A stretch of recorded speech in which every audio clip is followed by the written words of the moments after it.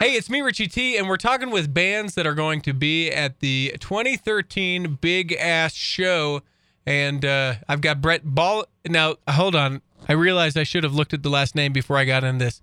I'm going to say Bollinger. Am I right? You can, but that's not as PG. Usually we just go with Buster Brown. There's less Ballinger for you. Okay. He's part of the band Pepper. Thanks for taking a few minutes. Absolutely, my friend.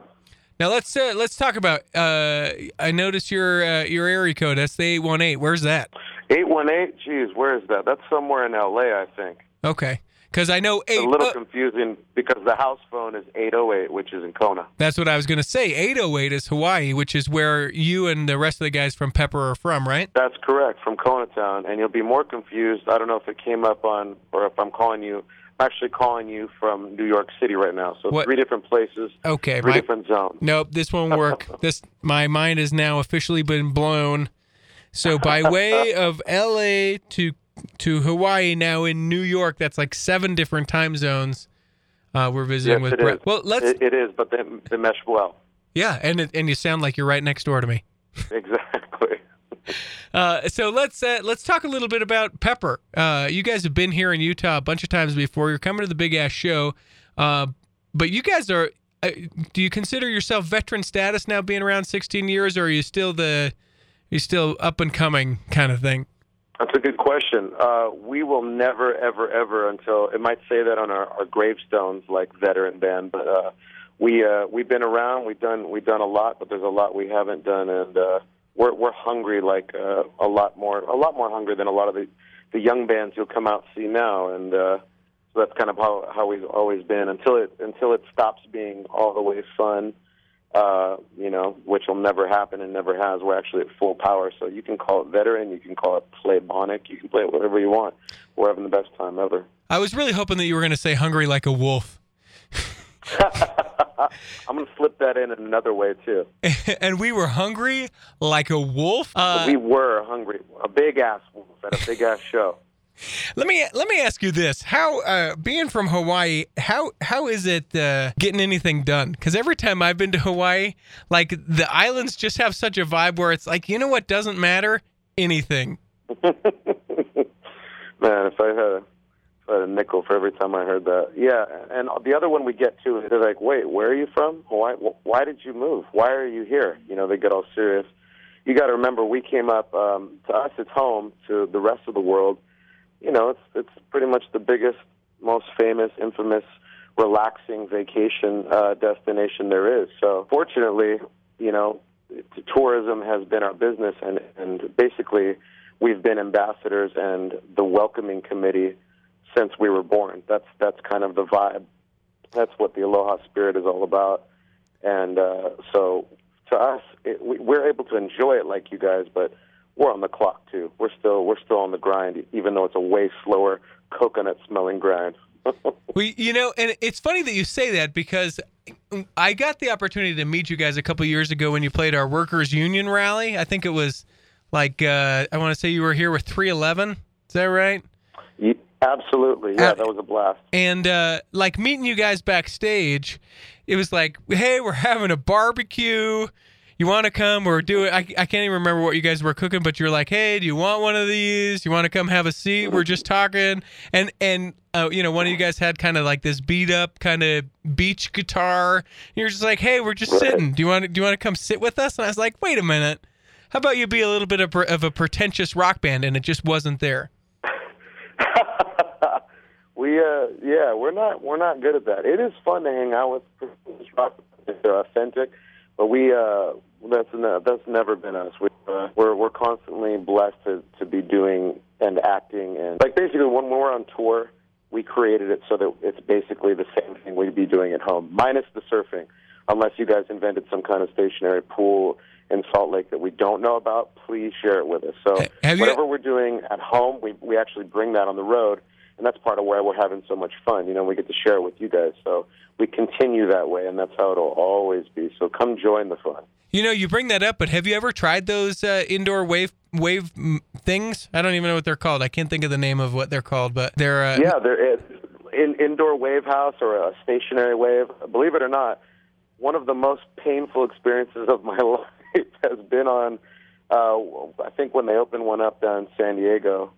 And I swear to God, I mean, it's all padded and everything, so it's like you're hitting kind of like rubbery cement when you do go down, if you kind of get slotted in there and get a little bit of a tube ride. But it's not even that. It's that your body is only riding like the peak part of the wave, and it's like you start standing up. There's no paddling in. There's no setting yourself up. It's kind of like you're on the board, you're getting pulled back, basically this watery accident waiting to happen that somehow is turned up to full blast and makes this huge stationary wave. But when you fall, it's really weird because you're not hitting reef like we're used to. You're not getting held underwater really deep or anything. But man, the next couple days, like barely any of us could walk. Like it was it felt like we're like in an MMA match, a motocross rally with like all the Alpine Stars guys, and they'd run over our necks and heads. I mean, it was like I've never been that sore in my life. So super fun, but like bring Advil. Is it like real surfing? It is if you're good and you can adjust to it, except for the wave, even though it's moving, it's not changing its shape. It's not being affected by a swell. It's not being affected by the tide.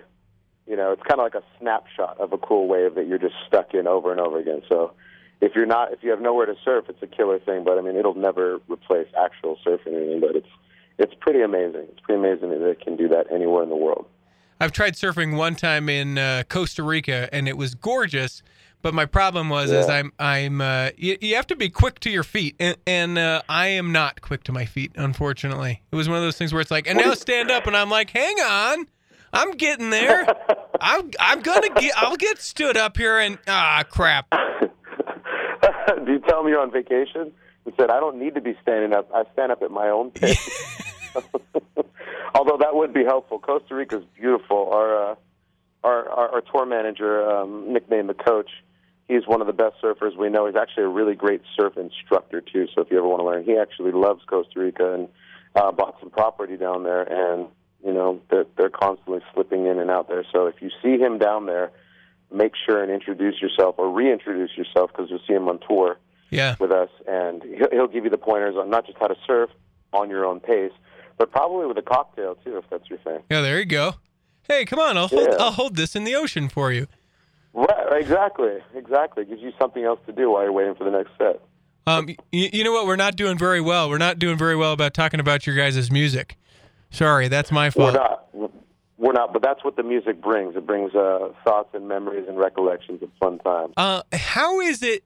I'm doing a bunch of research about you guys, about your independence. Mm-hmm. Tell me, that's got to be hard, right? Isn't that tremendously difficult now to be independent and be successful and have it out there? Because there are these people that kind of create themselves through a YouTube something, but then they end up getting signed and being able to be kind of through all the channels here. But for everything that I'm seeing, I mean, you guys insist on your independence. We do. We thrive off of it. I mean, it's funny you mentioned that, but I mean, that's been one of the keys to what we've always wanted to accomplish is kind of doing it and entering the music business on our own terms.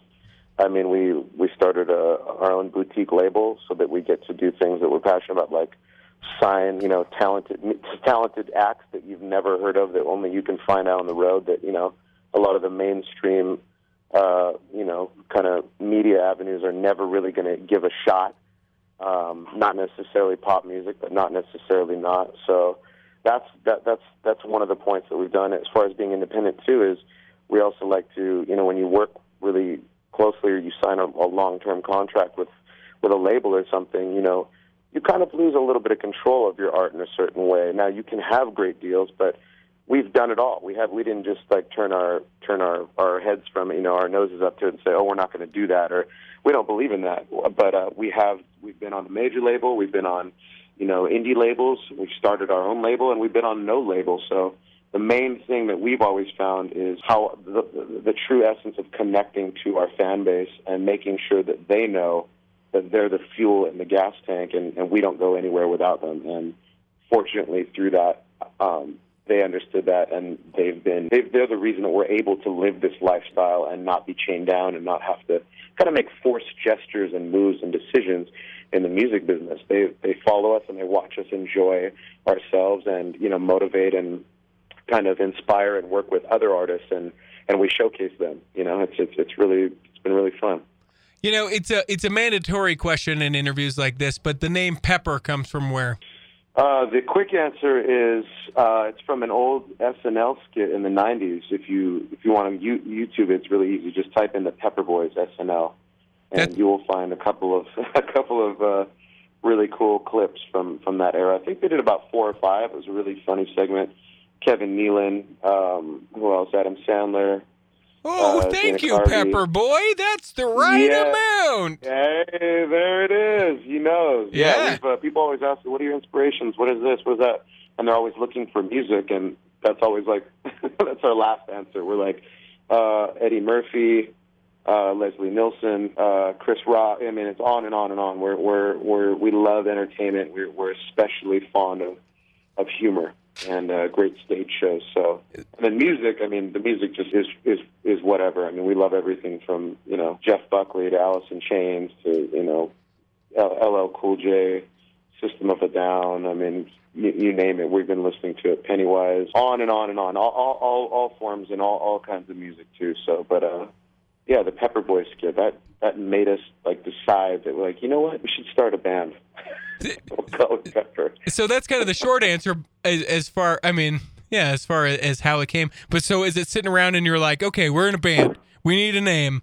You know, I was watching the funniest sketch the other night on Saturday Night Live. You know, the Pepper one? Oh, yeah, Pepper Boy. Yeah. Oh, yeah. I mean, is that how it came about, or was like, oh, crap, we got a show, we need a name?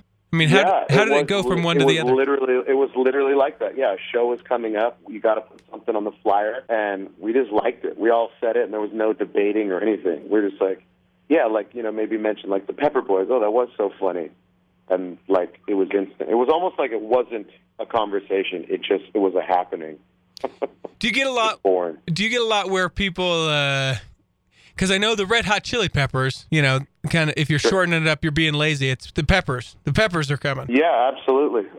The Peppers, Chili Peppers. That's one of our favorite bands too, as well. So do you get any association with that? That's just bonus for us. Then there's also, you know, we love the Butthole Surfers, and they have an album, you know, with Pepper. Actually, Paul Leary from the Butthole Surfers has produced a bunch of songs for us, and we just love him to death. If you are brave enough to get close enough to him, hopefully while he's not performing, and ask him to lift up his shirt sleeve on the left arm, you'll see one of our albums tattooed across his left bicep. And so there's a lot of peppers and names and little interjunctions that cross over that all mean a lot to us, but totally by accident. We're pretty excited to have you guys in town again and have you be playing part of the B.A.S.H show that's coming up on the 24th of August. Talk a little bit about effing around. Effing around. Well, we're definitely going to be effing around all summer and all the way into fall. Actually, we're excited to play the B.A.S.H show and get out there to see you guys. And part of it is that it's you know, we got a couple of these one-off shows that we're really going to start prepping how we're going to be effing around all summer. So we're happy to kind of play with you guys and do it and give you a big-ass playlist of not just F around, but also a couple. I think we're going to go ahead and sneak in a couple extra tunes off of the unreleased album too, just because that's how we roll. We're never afraid to just drop trow and drop right into that wave pool / Costa Rican surf sunset, whatever you need us to do. And we're also a friend of ours, a buddy of mine who helped me write that song. He's actually out where you guys are, and he's helping finish the new Neon Trees, one of our favorite newer artists that we've been hanging out with. He's helping them kind of finish up their new album. So I'm hoping he's still out there. His name's Tim Pagnotta. And funny thing is, we used to tour with him way back in the day on the Warped Tour when we first came over from Hawaii. We paddled our coconut asses over here, and he was in a band. He's actually the singer of a band called Sugar Cult, if you remember them. Mm-hmm. So, again, we have tons of ties to Utah, tons of ties to Pepper, and tons of effing around to do. We can't wait to have you. People can get tickets by going to Smith Ticks and plan on spending the entire day with Pepper, and look forward to the other interviews that we're doing with bands that are coming. Thank you so much for taking a few minutes, and by way of Costa Rica to Hawaii to California to New York. Thanks for spending a couple minutes. Absolutely, my man. We're excited, and we're about to have a big-ass time. We'll see you very soon, my friend.